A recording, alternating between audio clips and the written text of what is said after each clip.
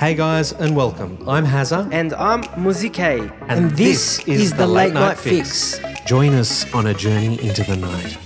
Anything is on the table and nothing is off limits. So take a seat and buckle up for action-packed episodes. Hot topics, juicy goss, and special guests are coming your way. Don't go anywhere. Coming your way. Late Night Fix. Don't go anywhere. Coming your way. Late Night Fix. Don't go anywhere. Coming your way. Late Night Fix. This is your Late Night Fix. Hey guys, and welcome to the Late Night Fix. I'm Muzike with my co-host Hazza. How are we, man? Hi Muzike. How you going? Good. This is episode 4, man. Episode 4, here we are. So we hope you loved our last episode on side hustle. Tonight we're talking about something a little different. We're joined by Dave and we're going to be talking about Sydney. Hey, Dave. Hey Dave, how you going? How you going, fellas? Yeah, Good. Going very well. So Dave, you've grown up in Sydney all your life. When did you first move to Sydney?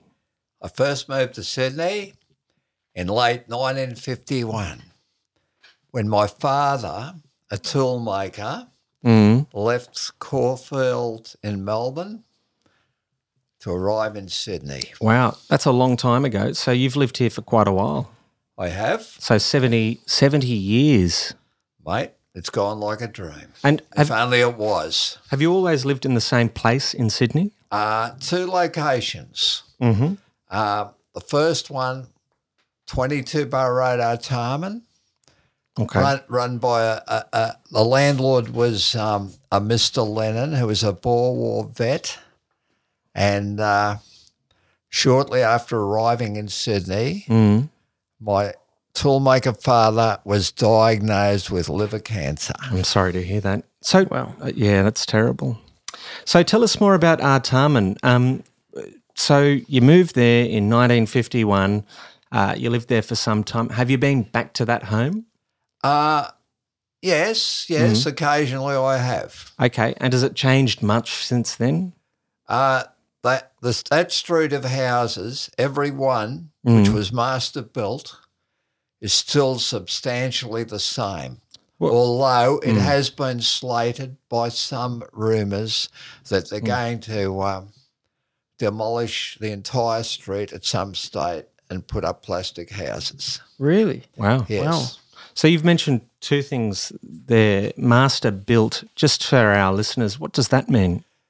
That means that the original construction, in this case it was sandstone dimension blocks, were built by dedicated craftsmen, architects, and builders. They were passionate about their craft.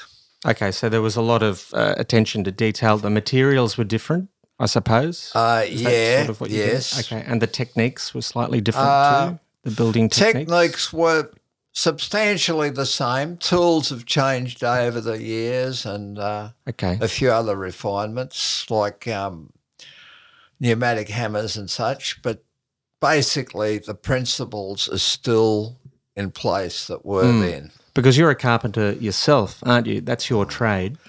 Not purely my trade. I got into carpentry by posing as a carpenter with F.W. Eastman and Sons. Okay, but you practically had the skills of a carpenter. You picked up those I was skills brought up in a very practical orientated home, mate, and and substantially raised with the hammer in my hand, and I wouldn't have had it any other way. Incredible. And the second thing you mentioned there was plastic houses. What do you mean by plastic houses? Well, insubstantial residences. I mean, I've got to concede that, look, the builder and the customer are working to a time frame and material frame where they can't afford to indulge themselves in a lot of the tradition of yesterday. The cost, to be honest, would be prohibitive. So you're talking about a knockdown and a quick rebuild? Yeah, I am. Okay. I am. Yeah, sure. Yeah. How do you feel about that?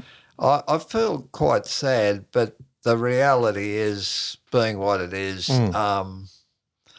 it's like seeing substantial areas being knocked down and replaced by high-density structures. But the reality is we do have to cater for a burgeoning population, and I can't be so much of a Luddite that I'd refuse to acknowledge that. Okay, that's fine. Yeah. I just want to touch on what Sydney was like in 1951 compared to now. Yeah. Can you talk to us about that? Well, basically, there's no real comparison because things were so much more sedate then. It was a much more relaxed, less intense tempo of religion. I mean, we tend to idealise the past and say the good old days. They weren't always so good because if the medical advancements that we've since achieved had been available to Dad, he wouldn't have died at the early age of 42, leaving me as a 10-year-old, very insecure boy without a father and two brothers and a mother who had to go out and work as a nurse. Tough times back then, Very, absolutely. Very. Talk to us about the shape of Sydney there. So Sydney right now, Musike, perhaps you can talk to us about this too, Sydney now is quite multicultural. You have different areas of Sydney that sort of harbour different ethnic groups. You have Turkish groups in Auburn, for instance, and in Eastwood and Chatswood, Chinese, Korean. In Leichhardt, there's an Italian population. Over down south, you've got Greeks and Egyptians and, Serbians, Croatians, that sort of thing. And did you have that back in 1951? We did not. We were substantially Anglo-Saxon. But I'm not decrying the positive influence that those groups, Italians and Chinese, with a very marked work ethic, of course, have contributed to this country. Absolutely. Yes. And I've worked with them on building sites, and the camaraderie we had, I can still look back fondly to. Absolutely. So, but back in the 50s and the 60s, it was homogenous, almost completely Anglo-Saxon. It was. Yeah? It was. No migrants at all? Well, we call them New Australians, but the post-war exodus, if you can call it that, from Europe to other parts of the world was becoming quite marked. Okay. Yeah, a lot of the 10-pound POMs were arriving, but it hadn't had the massive impact that it's since had. Okay. It's a lot more Asians have come to our shores since that time. Okay. But again, I stress that it was a far more relaxed time. I mean, I can remember my dad, he was working for Bishop Engineering at the time as a toolmaker, and he'd be driving up Burra Road in the 35 Buick he had, his pride and joy, his big black beautiful Buick, and he'd see Mum with the Jeep he'd made for her, and he'd just pull up and take her to the house in Burra Road, and it was quite... The overall tempo was a lot less frantic. So not a rat race as it might be now. And we had individual grocers. There was no such thing as a supermarket. Wow, imagine that. Yeah. Okay. Yeah. No Woolies or Coles down the road. We'd have Mr. Rogers, who was a local grocer. Right. Yeah. Moore and Cato, which was slightly larger. Okay. But that was another grocer, and also the traditional milk bar with its stalls on one side. Used to exist then, Like in the movies. it was. Yeah. It was. So it was different. And was Franklin's the supermarket back then, or it was different? No. It was the Rogers brothers. There were two brothers, and they used to let us go through and get the broken biscuits, rah rah rah. But I think that became a bit tiring on them after a while. But it was like a family. It was like something that illustrator in that American magazine. I can't recall the name. Megs or something, Mad magazine? No. He was a well-known illustrator. Oh, And his name escapes me, but he used to do scenes like this, okay. 1950s style scenes. We might have to look that up for you and see if we can. Yeah. So, how about neighbours? How did neighbours get along? It was a quite close-knit community. There's a lot more interaction. Where people would swap ice cream recipes and go to tennis clubs together and I think it was a lot more intimate. It seems like you've got very fond memories of your childhood in the 50s and 60s in Sydney. I wouldn't say that entirely. Okay, but what you're describing though, like the streets and the camaraderie, community. I'm talking about camaraderie between workers. Oh, I see. Okay. I had occasion. I got the sack from my first apprenticeship. And Really? Wow. But then what could you expect from an insecure 15-year-old kid? One of the reasons given that I didn't play sports. I've got nothing against sports. Actually, I support sports because both of my sons are first-class athletes. And they always happen at Spa.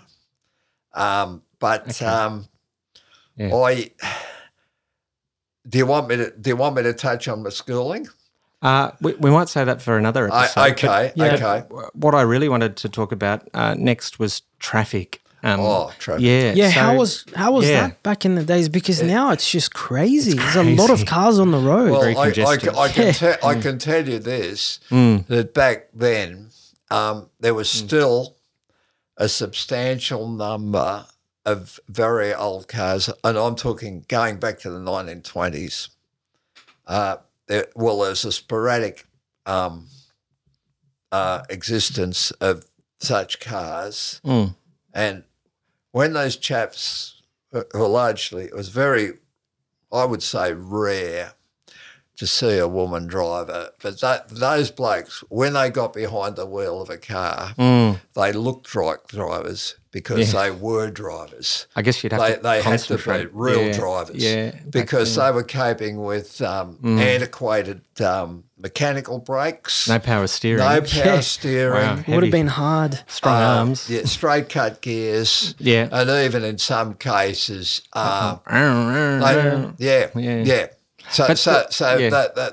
It required a lot of attention and a lot of skill, and often they didn't even have a windscreen. The windscreen wipers had to be moved by a hand. Wow. So those cars, In some cases, so those cars back in the days were not automatic, or no. so they're manual. They were manual. A manual. Okay. Yeah. Traffic itself, congestion on the roads, was that a thing? Peak hour traffic? That'd be absolutely trivial compared today. It would just be Today it's a nightmare. insignificant. Yeah, it is. A total nightmare, Yeah, even on It weekends. is. It you know? is. Yeah. It is. What about infrastructure?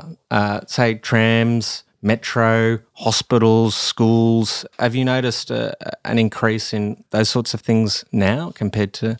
Well, when I started high school in the year 1955, Wow. I'd go to St Leonard's, Okay. alight from the train, and there'd be trams running up the Pacific Highway for a fare of twopence on a 1914 toast rack tram.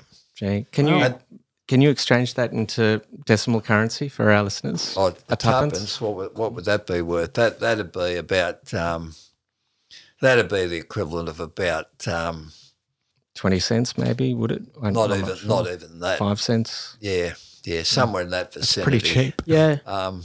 Yeah, Or 2 and a cents. conductor, Yeah. the conductor would be walking along a boardwalk. Mm. It was not unknown for a conductor to be swiped off the boardwalk by an unwary truck. Gee. So he would collect the fares. He had this big bag on the side. He did. Yeah, with And, tickets. But The boardwalk outside the tram, yeah, you mean? it Okay, was. okay. It was. Was that dangerous? It was. So people, they used to get could swiped be. off. Yeah. It could be. I mean, I know a woman whose father was actually he fell off a tram. He was a conductor, and he fell backward onto the track. Whoa. Wow. Yeah, but he survived.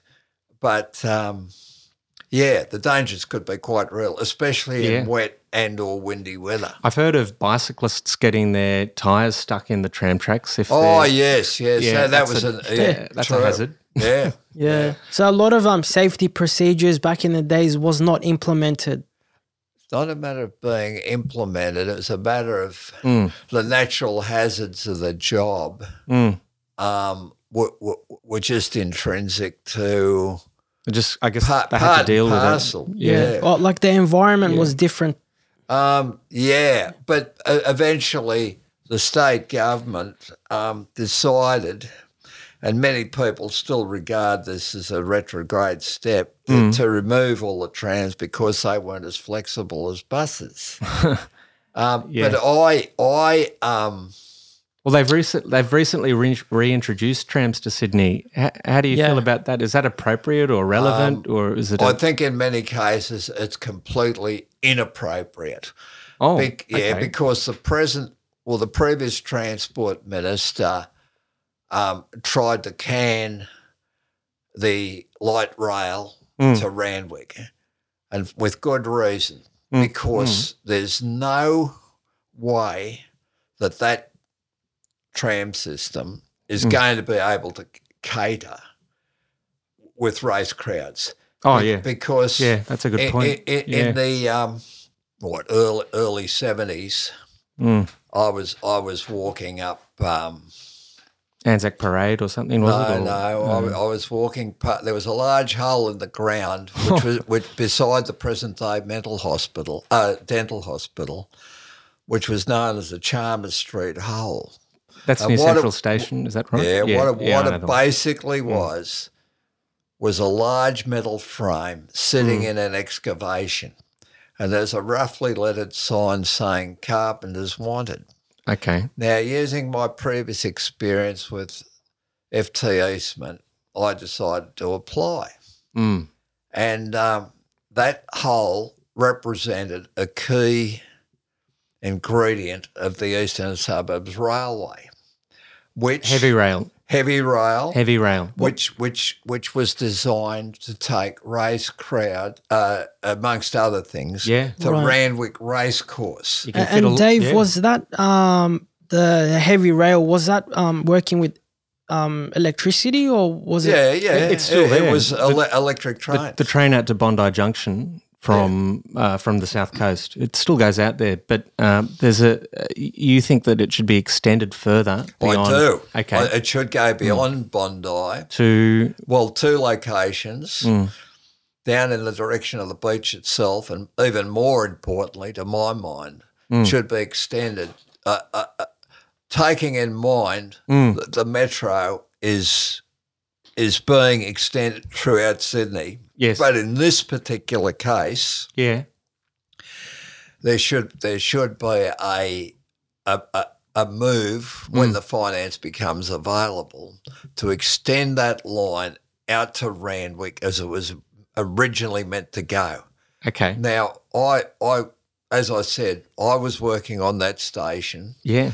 It did have its hazards because one day I was working on the top, and I went to remove a sheet of plywood, 3/4 ply, and right beneath that sheet of ply was a vertical girder. Wow. And I went feet first into it. That was perfectly safe. but on 2 previous occasions, and they'd taken full measures to prevent this, 2 carpenters had fallen to their death when removing sheets of ply. Wow, that's crazy. Yeah, but this is a natural thing. If you pick up a sheet of ply, you lift that ply and you automatically step into a hole if one exists. Right. And that's the end of you. Wow. But So the sheet of ply is in front of you, isn't it? Your feet are still on the ground. this is the tendency. Oh, But because that particular girder had been blocked off Wow. in view of the other accident, I mean, it did give me a wake up. It shook me up a bit. Yeah, I bet. But as I say, it was a blocked off vertical girder. But based on previous experience, yeah. it could have meant the end of me. How far was the drop? Oh, it's probably about at least 20. No, it wouldn't be that far. Well, a good 10 to 14, 15 metres. This is a really good point, actually, because these days we think that work health and safety, there's so much red tape, isn't there? And there are so many checks. There is, yeah. And often people become quite frustrated. But now, given what we know about the past and people dying on work sites, we can see the importance of these checks and it wasn't. I mean, I've cited one incident, but there were people in the tunnels, tunnel carpenters from the Snowy who died on the job. Wow. We had a. I don't want to be too dramatic, but these are the facts. Okay. I mean, they're trying to enforce safekeeping to their utmost, but we had a massive. Piece of formwork running on the rails called the Jumbo, and we were tunnelling through sandstone, although I wasn't engaged in tunnel work at that stage. I was more into formwork on the station itself. But you could, I mean, let's put it this way, the job wasn't without its hazards. Do you feel like your employers paid enough attention to work health and they safety? did. They did? They were meticulous, but things can still happen. Even after all these precautions have been taken? Well, there's unknown factors that enter into every equation. And sometimes it's people being human can make mistakes, we might call them elementary or otherwise. Were you working for a private contractor back then? No, I was working for the government. Okay. I was working for the government. Fair enough. Dave, I wanted to go back as you were talking about the trains. I'm sure you know Bradfield's vision, how he wanted to extend the train lines out to the northern beaches. Yes. And it hasn't happened, since till now. And I think, they should install metro up all the way to the northern beaches, all the way to Palm Beach. But I don't know why. I don't know if they're planning to do it or I don't know.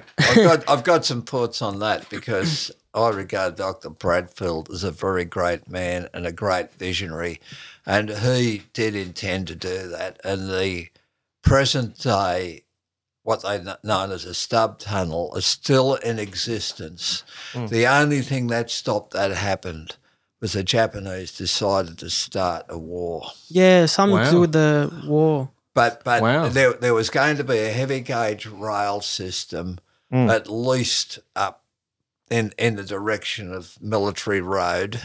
Okay. And that Mossman. was that. And over. I think it must have been a tunnel would have been too deep.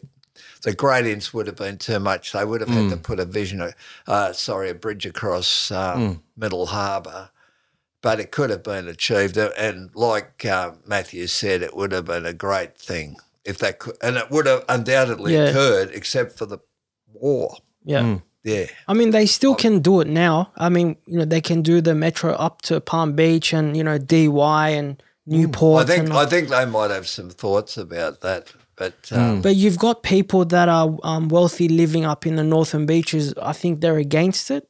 Yeah, which I've been hearing about. do you know why they're against it? Because Not it's going to sure. bring the riffraff in. That's why. Riffraff. Oh, What that they might regard it. But mate, you've got to remember that you've got to cater for the majority, and the reality is that is an under-resourced area as far as public transport. A road will always be inadequate to cater for the traffic. Yeah, like with Northern Beaches, it's just insufficient public transport. You've only got buses going up and down, and you've got taxis and rideshare. And the locals want to keep it that way. Is that sort of I'm not what sure, you're getting at? but it would be nice to have metro going up there. Yeah, the reality is that look, this area isn't a bastion for the rich.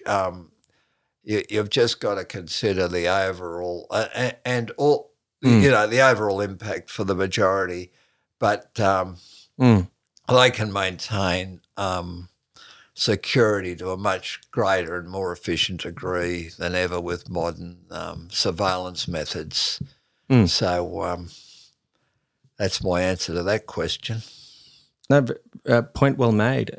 Can I take you back to heritage? Yeah. So there is this notion that we should preserve our heritage, but there's also the reality that our population is burgeoning. So I'll give you some figures. In 1930, which is 2 decades before you moved to Sydney, granted, but in 1930, Sydney's population was 1.2 million. Melbourne's was just under 1 million. Now in 2021, Melbourne's at 5.3 million and Sydney's at 5.1. Wow. Yeah.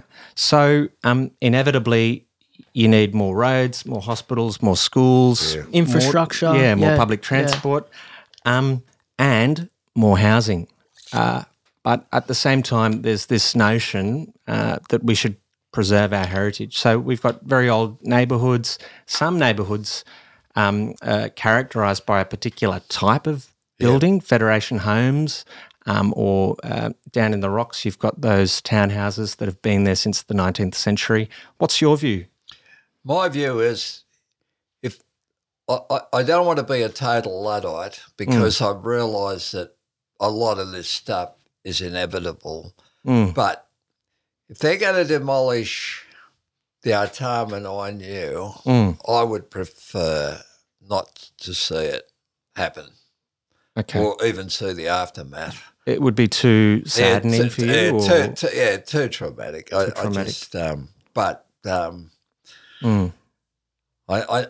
know you've got to move with the times, and that's why the metro is being built and expanded, etc. I mean, that's the reality. like I reckon the metro is really good because it's pretty fast. We've been on it, we've tried it out. But the light rail with the trams, you've noticed that they go very slow, and people were complaining about it. Yeah, that's what I say. The previous transport minister tried to can this, and that was Andrew Constance, I think. Was it? But Berejiklian tried to. She said, "Well, it's too late." But he said it's not a goer, and it never can be, and it never will be. That's why I'm advocating in this particular case that as an ex-worker on the job, that the rail be extended at least to the race course. Right. There's no way in the world the trams are going to, especially at the pitiable speeds they travel. Yeah. It's just not a go, mate. Full stop. And look, there was rumours as well. I think I told you before 2 weeks ago that they were talking about privatising Sydney trains. How do you feel about Sydney trains being privatised? As an ex-railway worker, I don't. The motivation. Railways, they'll never pay in the sense that they'll turn out a profit. But the point is they exist as a public service, and there's no possible way that we can exist efficiently and every other way without the railways. I couldn't endorse privatisation of the railways, mate. It's just There's a lot of history behind the railways in New South Wales. yeah, there is. They've got a very proud history, actually. And even the buses too. There is too they've with been the buses. privatised. Just the north is gone. Yeah. Just end of I think September. Are you talking about Brooklyn Depot? No, like the northern beaches, so Brookvale, Monavale, and North Sydney Depot. That's well, the operators must be in a flux because I remember when Hunters Hill Bus Company, Ken Butt, a man called Ken Butt founded Hunters Hill Bus Company, and in turn that was sold to an American consortium. Then they were taken over by the buses. Now they want to revert to private operators. So where do we stand, mate? They're just changing policy on a consistent basis. You know, I guess it's gone from a public service to a profit. Operating an organisation for profit. Yeah. But the philosophy I think behind that is that that in turn improves the service. I don't know if that's. I don't know how you feel about that. Reduces the service. What I've actually heard is that the government doesn't make money off public transport. Well, it should. It shouldn't. That's not the point of it, though, is it? The point is to provide a service to the community. Yeah, that's right. Public service. It's public not about transport, whether it's profitable or not. But they don't want to. They don't want to see it draining their finances, especially in the present state, and they need those whatever finances they possess. If the metro's to proceed, it's got to have. They've got to raise money. They've got to raise money. Okay. But they have slashed services, haven't they, as a result of privatising? Yeah. Yeah. So, there's already a consequence and a reduction. That's right. In the service to the public if they're slashing services. Yeah, and they've just announced for the eastern suburbs that they're, I think, about 25 routes are being cut or slashed. Yeah. Well, there you go again. Yeah, and they're implementing new routes or something, and that's another endorsement for the completion of the railway. Yeah, because they want to put everyone on the light rail going into the city. There's no substitute for heavy or I'm ruling out trams in this case, but heavy rail or metro underground, where it doesn't there's nothing that can compete with it, including motor traffic and pedestrians. That's subject to interference from competing motorists on streets that weren't designed for the 21st century in the first place. I'll just put something to you because earlier we spoke about heritage and the new developments that are coming through. So a lot of these developments are being rushed through. So populations growing quite rapidly, quite quickly.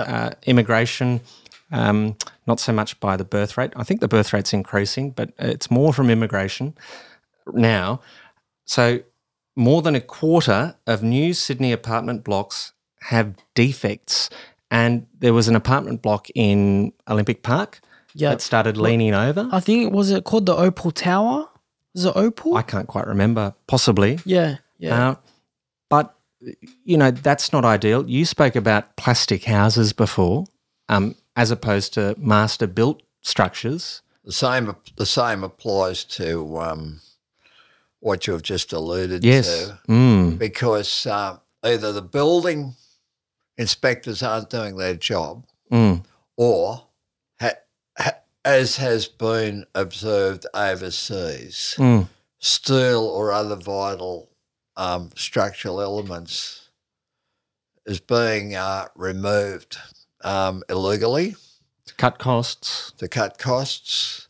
Goodness and me. that's resulting in these sometimes fatal defects, mate. Well, you've got hundreds to thousands of residents living in some of these towers. Yeah. And cheap materials probably as well being used, you reckon? Well, if you're alluding to what happened in the tower in London, Plastic cladding. yeah, where it was put in and proved flammable. We have flammable buildings now in Australia which are uninhabitable because of the insurance issues and what the owners are going to do, to me, appears to Well, they be might nothing have but declared bankruptcy. Yeah. Yeah, you read my mind. Yeah, it's quite tragic, but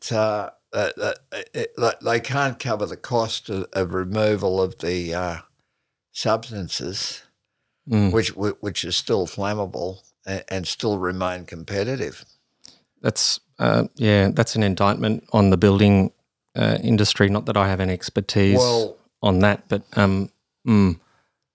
Well, the architect may be. I can only speculate. He couldn't. is this in London? Well, anywhere you care to nominate. He's trying to keep costs down, and they're using materials which may be inferior, but it was never even a consideration. Goodness me. That it would form a fire hazard in the first place. You could imagine as a client, you would be quite frustrated, but then as a builder, but then as a builder or a developer, you would also be sort of somewhat keen to keep your client happy and reduce the costs as much as possible. But a place has to be inhabitable. But you didn't know in the long term, in the light of what was the name of that building in London? They were public housing towers from memory. Yeah. Knightsbridge, I can't quite remember. I don't know. Whatever. Yeah, that was a terrible incident. Do you think we've got to get back to master building? Those standards? Yeah, but then people might say, well, we don't have the economic luxury of sandstone towers and double brick. It's a lot of labour, isn't it? Yeah.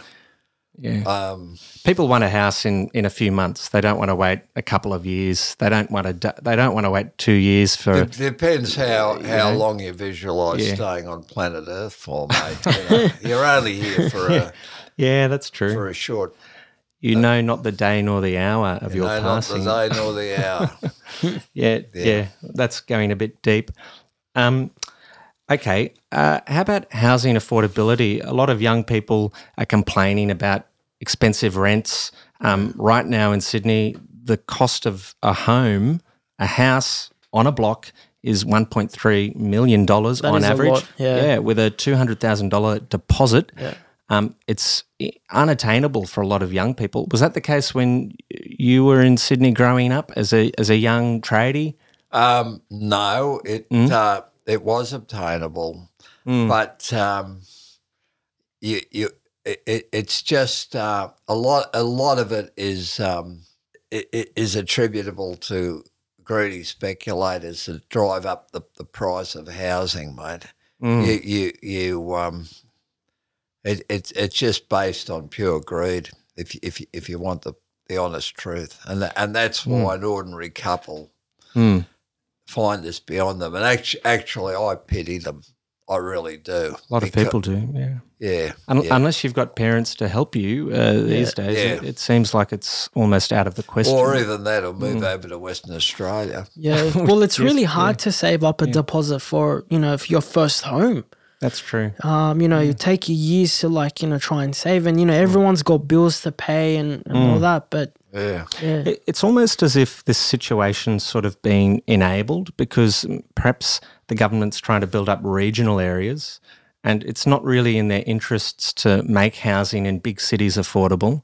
And by keeping the prices up, maybe they're creating a situation, this is pure speculation on my part, but maybe they're creating a situation that forces young people out into the regions. What do you think about that? That's a theory. It's interesting because people have speculated that cities like Bathurst, Orange, Parks, etc., could be served by a massive tunnel system under the Blue Mountains, which would make those places much. Yeah, it's not beyond. No. I think I've heard about that. You mentioned this the thing with Elon Musk, the high-speed Hyperloop. Hyperloop. Yeah. That could make those places much more accessible. Yeah. Yeah. And faster to get there too. Yeah.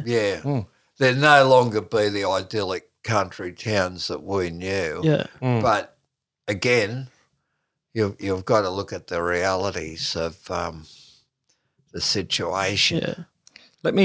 Decentralisation, it's called, but it would be greatly enhanced by the use of tunnels. Well, apparently the New South Wales government has announced that they're going to be building like an underground tunnelling under Blue Mountains. He mentioned that. Yeah, to go instead of going around, which is a longer way, like they're going to be tunnelling like roads so you can go past. Do they have Blue the Mountains. technology to construct those tunnels? I think they're going to be putting. Technology's there. It's a matter of will and the available monies. Yeah, well, I think they're going to put the tenders out, and Really? yeah, it's pretty recent. They're going to be there getting you on go. it. Yeah. Really? So it looks like that idea might be coming off the ground. But it's not a Hyperloop thing. It's just for vehicles. Oh, Yeah. okay. All right. You got my hopes up. I thought you were talking about the Hyperloop. No, not the Hyperloop. No. Can you give us a bit more information about the Hyperloop? But the Hyperloop, and I've only got very, very scant knowledge of this, is an idea either of Sir Richard Branson or Elon Musk. Yeah. And it's a high-speed train that functions underground, almost like a chute. Chute. Almost like a chute at Woolies or at the the supermarket. pneumatic principle. Yeah, I suppose so. Now, Suction. I remember as a child, you go into these shops and they'd have these overhead suction tubes. That's what I meant. Yes. Wow. Yeah, that's it's great. like vacuumed. Yeah.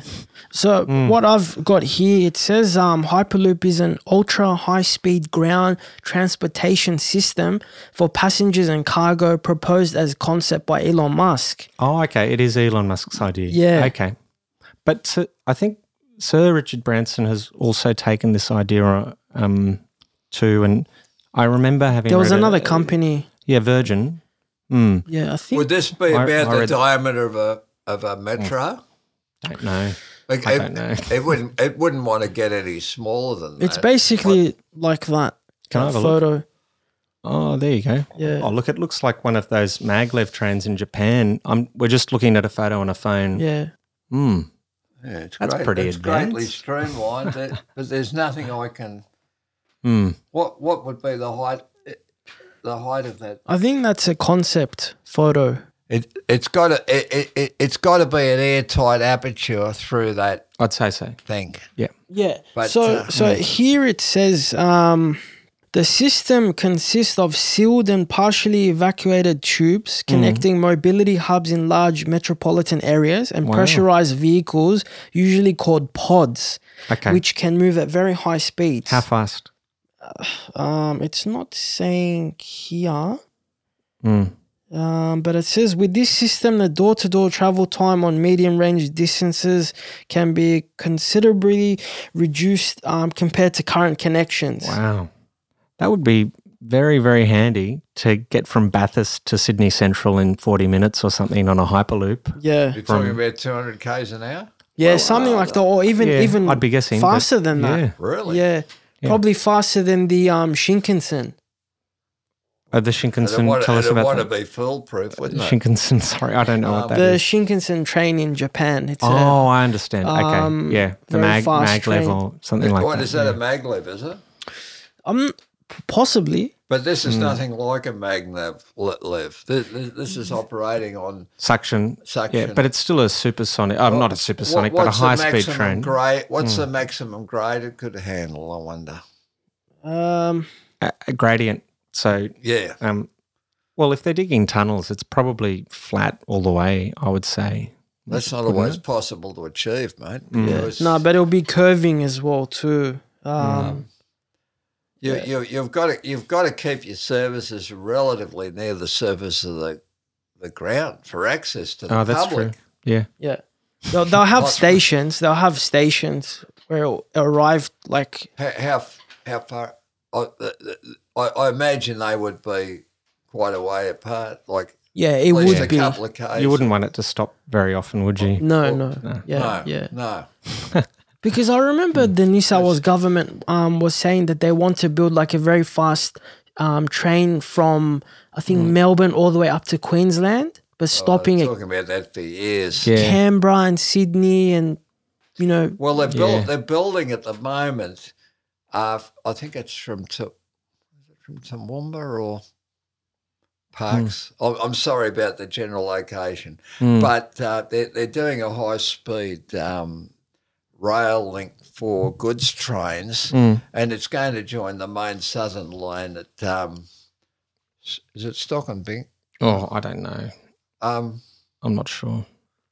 Stock and Bingle. And anyway, somewhere on the main southern line. Right. This is being this is heavy, high speed, standard gauge goods line. Wow. is this in the planning right now or? Not only planning, mate, it's being implemented. Oh right, Really? that's good. They've Yes. commenced construction. Yeah, so Wow. it's basically a shortcut above the existing rail links, which is going to facilitate movement of goods. I imagine it's somewhere near Brisbane, Toowoomba, whatever, cutting through across the top of the states, Gee. or the top of our state anyway, to the main southern line. Wow. That's where Doug. Yeah, It's interesting that you mentioned Queensland now, because earlier you spoke about Bradfield, who was a visionary, an Australian visionary and a prominent engineer who came up with many plans, some of which were implemented, some of which were not. One of his big plans was to divert floodwaters from far north Queensland to arid black soil plains and to irrigate those plains to create a breadbasket Right. or huge areas of farmland in southwestern Queensland, as far as I know. Now, they're speaking now about implementing that idea, given Australia's growing population and also growing food insecurity.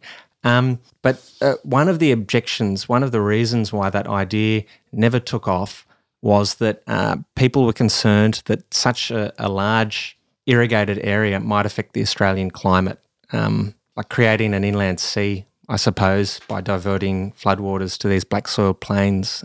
from a layman's point of view, Yeah. I can't see the case for that, that it would adversely affect the climate, because they've talked about using nuclear power to blast a passage Wow. to the sea for Blake Air. This goes back quite a way. For Lake Air to become permanently, Really?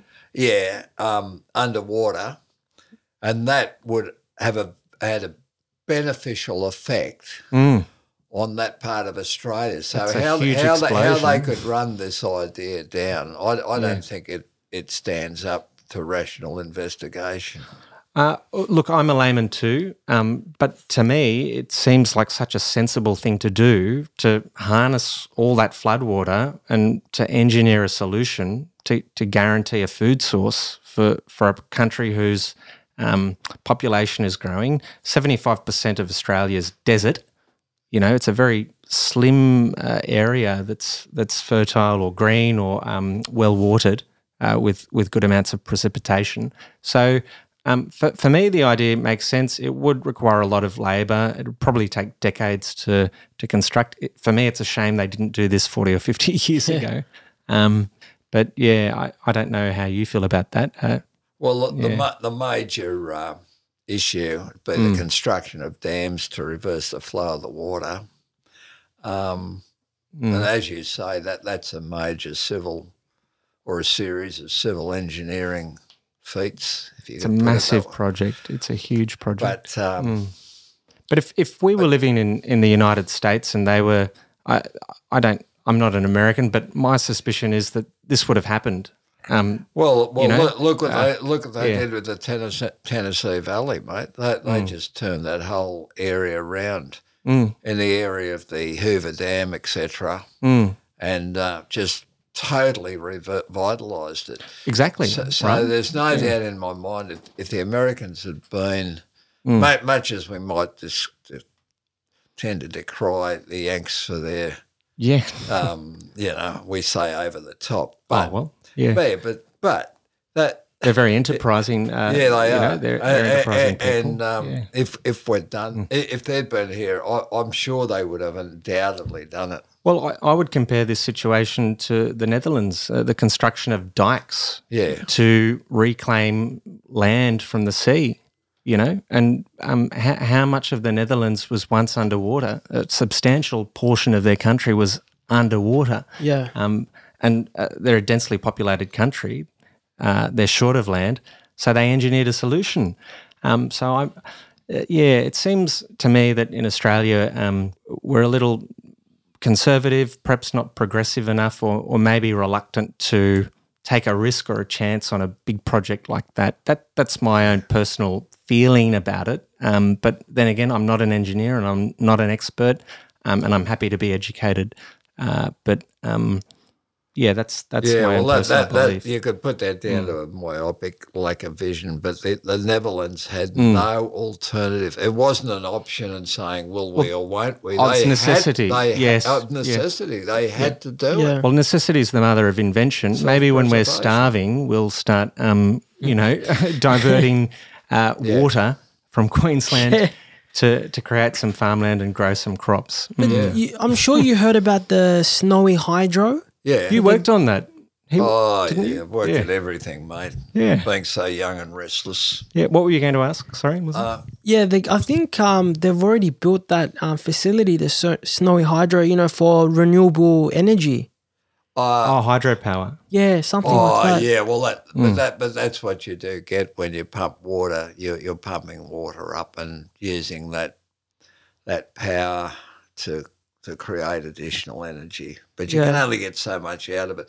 Australia's not a country like Norway, which has got these natural attributes and they can produce hydro in abundant quantities. We don't have that luxury. I think we should be concentrating on nuclear power. I don't think there's any other option. Given our population and our needs. Yeah. If they're really serious about cutting greenhouse emissions, they've got to take that option.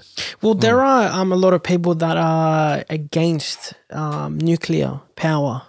Why do you think that might be? They prefer like hydrogen. Yeah. We might. I think we might save that topic for.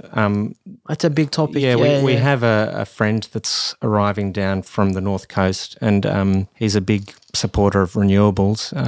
You've obviously got an opinion on nuclear power, so I'd like to save that for that episode because I think that would be great to get two perspectives. I think the person you're referring to is still a supporter. I mean, look,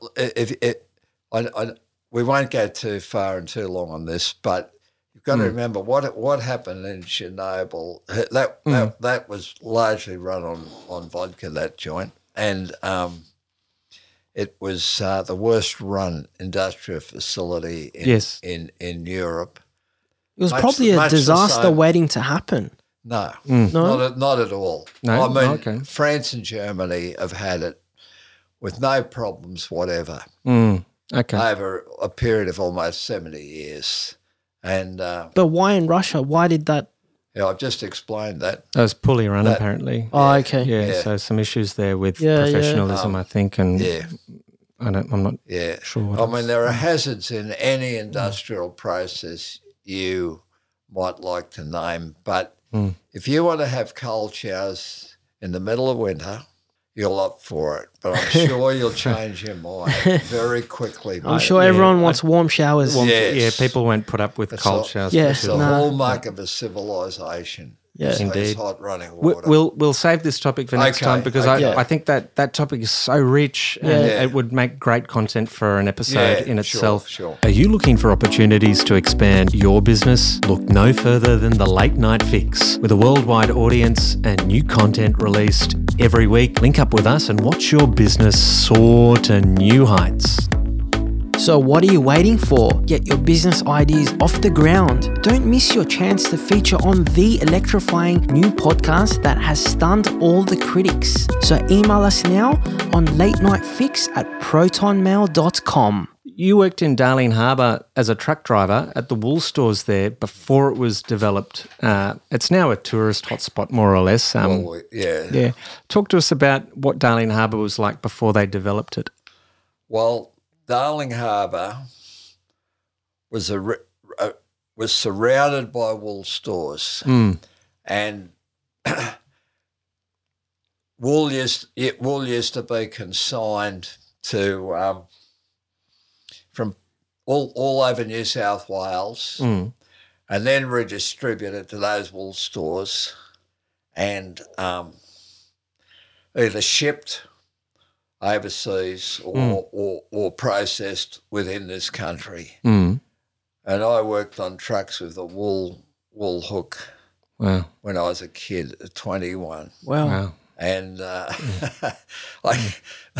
yes, some experiences, mate. I don't know if you want me to go into any. Why not? Go for it. Well, okay.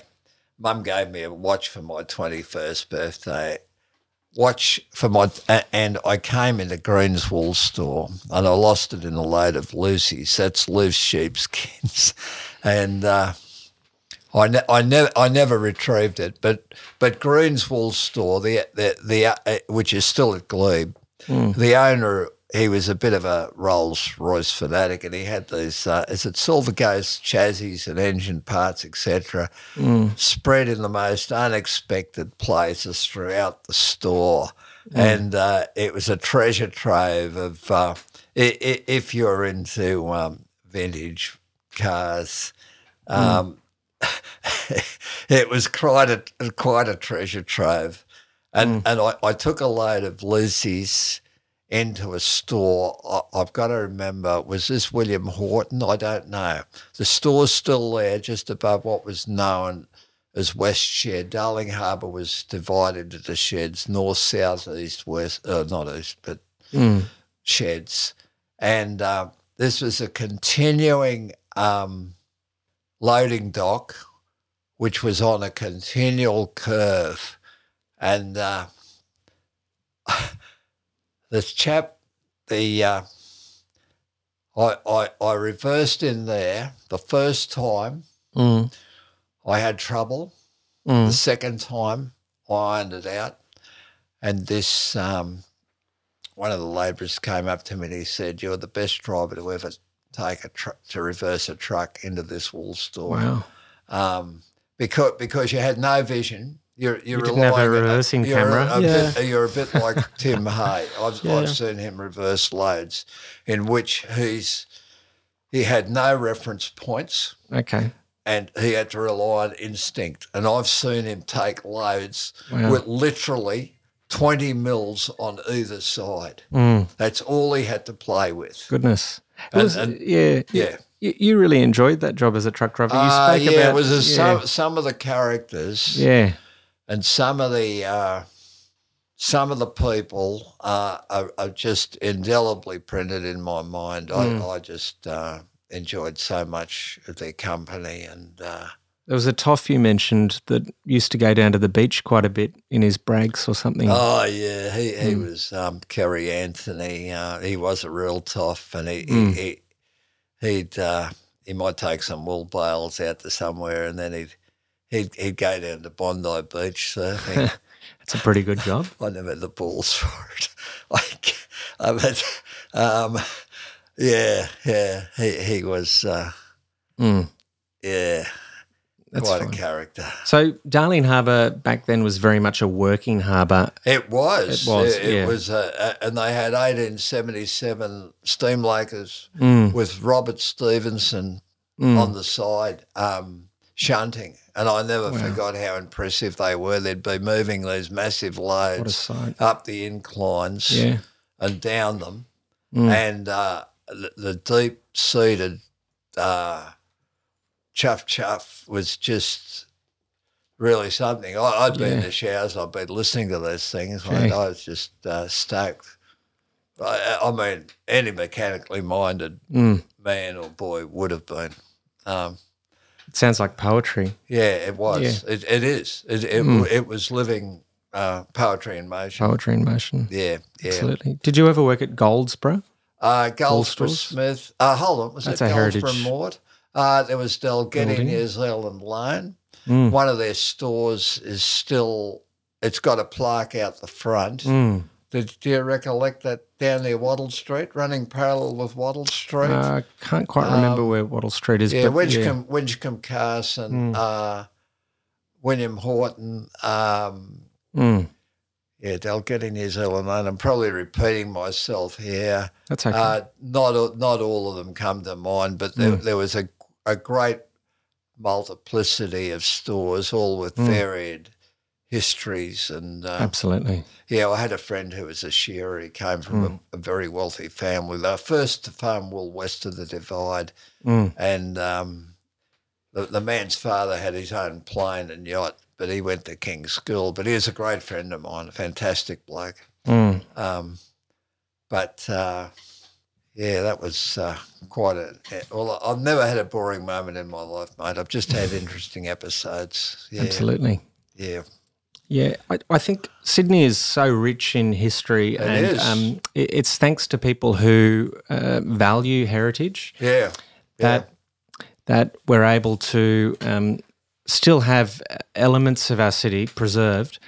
Jack Mundy was a very prominent trade unionist in the 1960s and 70s from memory, who stopped the demolition and redevelopment of the rocks. That's right. He put a stop on any development, and it's thanks to that action that we now have that area preserved. So many of those houses, were it not for his intervention, would not be there today, and we would have lost that heritage. Well, as a visual artist, I've often gone around the rocks and similar areas. Yeah, we do owe a debt to Jack Mundy, but and his fellow labourers. But Jack Mundy. I saw him a couple of times on building jobs throughout Sydney. I mean, he was quite a landmark himself. He originally came down from Queensland to get into football, I believe. Rugby league. Yeah, league. Okay. Yeah. What was he like as a person? Quite affable, actually. He's very canny. Quite approachable. You'd have to be a leader like that. You would. You would. But after my experience, the first selective school in New South or Australia wasn't very nice. But when I went down to Darling Harbour, mate, I just saw a whole different facet from the working classes, mate. Yeah. I was just really impressed. A lot of honesty and truth in those people. And, no, they were. They were, mate. Genuine people. They were. Wearing your heart on your sleeve. And Yeah. Well, there was some unpleasantness from one overbearing individual, a supervisor, but he was in the back of a refrigeration van, and I gave him a right dressing down, and he just looked at the floor and went as red as a beetroot because he knew I was right. When I said, you're picking on a 21-year-old kid because you think you can get away with it, but I never see you doing this to any of the other workers. But the other workers did have trouble with the same individual. But that's history, I guess. Yeah. Bad apple. Well, I suppose he's doing what he thought to be right. Okay. Lindsay, yeah. Well, look, it seems that physically Sydney has changed in a sense. It has over the Yeah. years. A lot of things have changed. Yeah. Yep. Yeah. But also as a community, things have changed, not always for the better. Yeah. We've lost that friendship between neighbours. Yeah, we did. We've lost We that have. Yeah. camaraderie Yeah. We between have. workers. Dave, I wanted to ask you, back in the days, was crime a thing? Was it very high or was it very low? Oh, yeah, it existed. We had our standover men, and it wasn't as desperate as it is today with random shootings and big kids that never grew up just potting off rounds at each other. So It wasn't. Yeah, we had Tilly Devine and these various well-known madams that were quite well known throughout Sydney, and we had the Razor gangs in the 30s. So we did have our problems. But it wasn't, something like now these days. It was way different. Yeah, it wasn't as widespread. Right. Yeah. So there weren't like mafias or gangsters back The then? mafia existed, mate. Oh, okay. It became more prominent when the True Blues got ousted. The mafia, well, you've only got to look at what happened to Donald Mackay, in the Riverina. I haven't heard that story. Oh well, he was campaigning against marijuana and he got kidnapped. They never found the body. Really? Yeah. I've heard of that MP. That was attributed to the mafia. I've heard of that MP out in Cabramatta that was knocked off. Oh, yeah. Who was that? John New. Yeah. Yeah, he was also knocked off or assassinated, and that was crime related. I think he was campaigning against crime in his electorate. I'll have to look up his name. Sorry, it escapes me. John, was it New? Anyway, I'm not quite sure on that. Thanks for evoking a few memories for me, mate. Yeah. I mean, look, I never had an academic mind. I can't recall things like some people can, but my experiences going back to my childhood is as real to me now as they are looking at you. Wow. Because I was my grandfather was a sea captain who'd gone to sea in 1893 on sailing ships, and I must have known that I was in a privileged position with all this Earth's early experience coming, and it was registering even then.